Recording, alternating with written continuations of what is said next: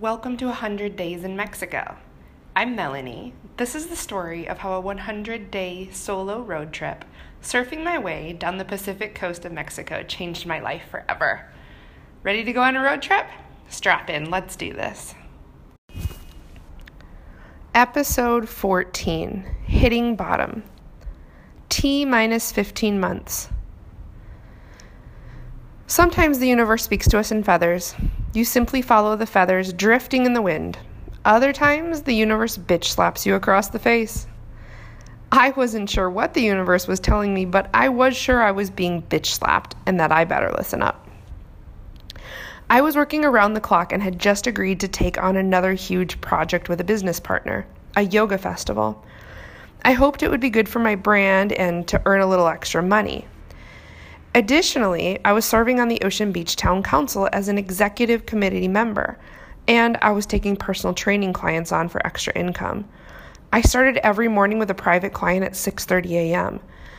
Then I would teach 2 classes, do business work that needed to be done, organize details for the festival, teach another class, and then attend meetings for the town council, Al-Anon, therapy appointments in the evenings until 9 p.m.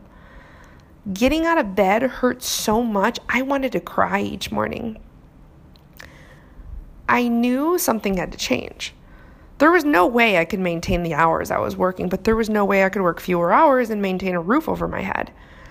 I mentioned my financial issues to a friend, and she suggested I cut out lattes and eating out and stop shopping for new clothes.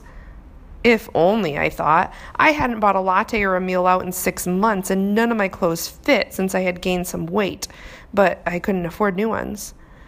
The Princess Cave had everything I needed, but I was a little embarrassed when my brother stayed with me and we had to hang out on pillows on the floor because I didn't have any furniture. Or when my sister-in-law visited and we had to share my one fork. Or when my mom came and was appalled that I swept the carpet with a broom because I didn't have a vacuum. But those things were not priority. Maintaining a roof over my head, a working cell phone, and putting food on the table were the best I could do. People were starting to notice my decline and kept saying things like, you can't take care of yourself until you can't take care of anyone else until you take care of yourself. This sounded logical, but certainly wasn't what I was taught by my self-sacrificing mother or by the example I had in, say, Jesus Christ, who died for me. I was in a state of fight or flight. I hadn't taken any time to process anything that I had experienced with Kurt, and I felt miserable, physically and mentally. I was gaining weight since I had stopped purging, but continued to binge occasionally and overeat frequently. I had no energy whatsoever. I was moody, getting hot flashes at night, and my entire body ached. I was starving all the time. I couldn't remember appointments or where I put my keys. I didn't have the energy to walk a block, but I had to keep teaching yoga classes. I wasn't getting my period, I had my hormone levels checked. They measured straight zeros across the board. Estrogen, progesterone, testosterone, zilch.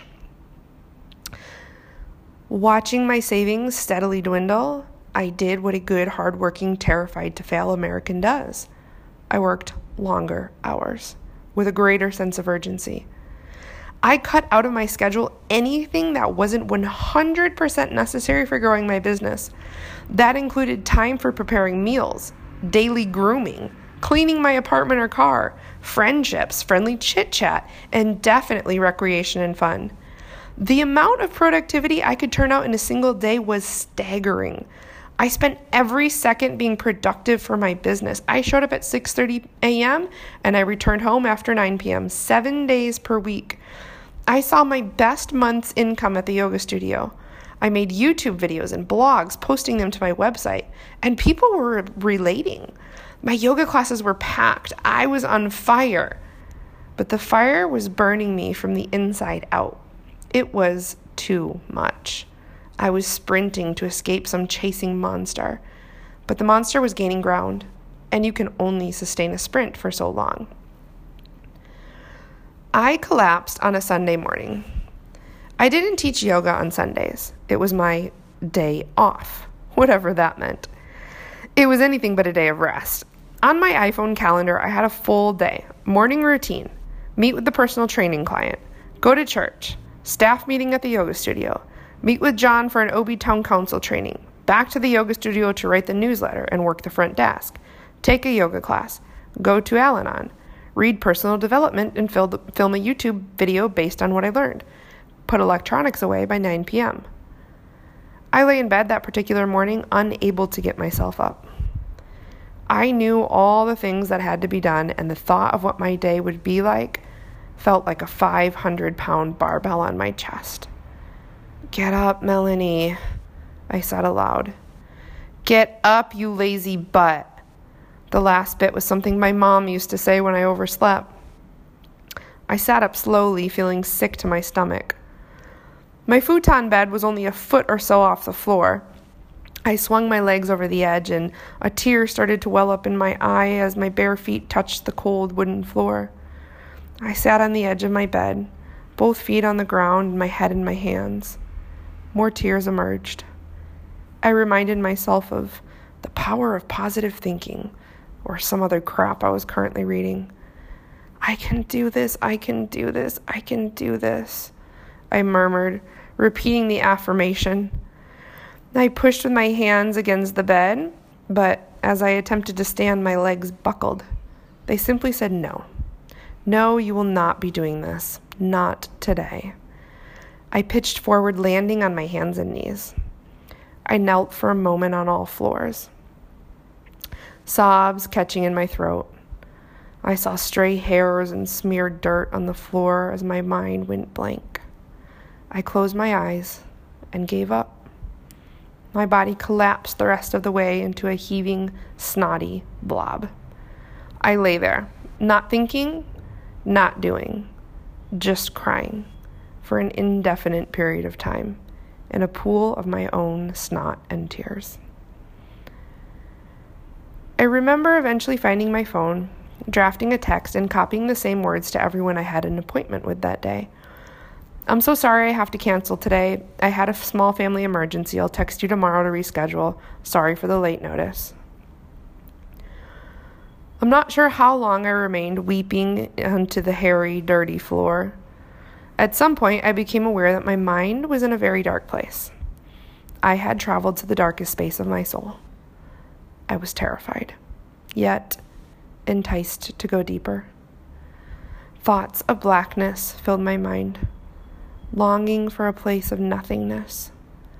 Thoughts that coaxed me further into the direction of letting go.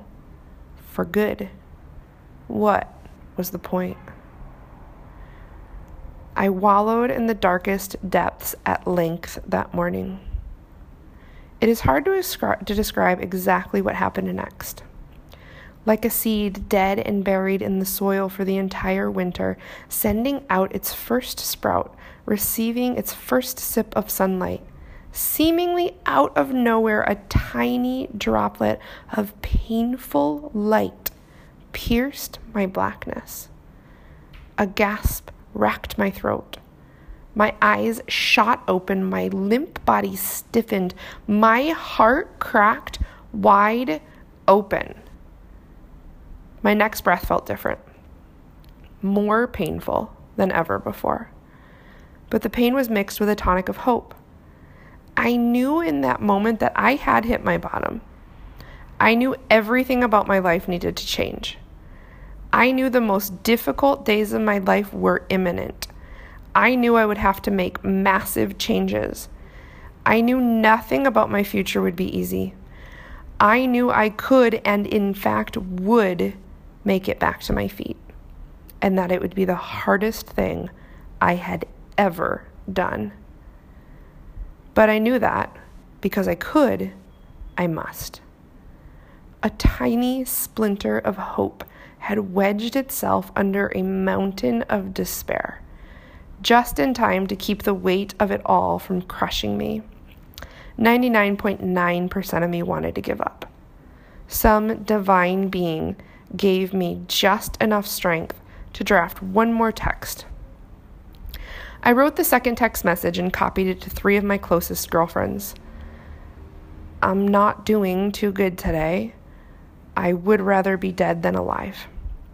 Can you come be with me? I had no plan. I only knew that today would not be the end. It would be the beginning.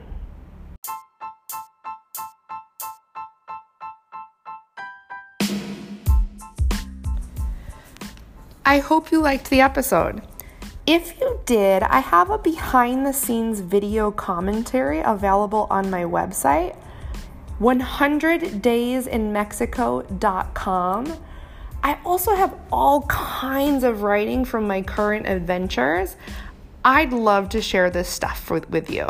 So if you head on over to 100daysinmexico.com, you can sign up to become an insider and read all of the behind the scenes content and all of the current stories, the dramas, and the adventure that I'm experiencing while I travel around the world, trying to improve my surfing, trying to improve my life.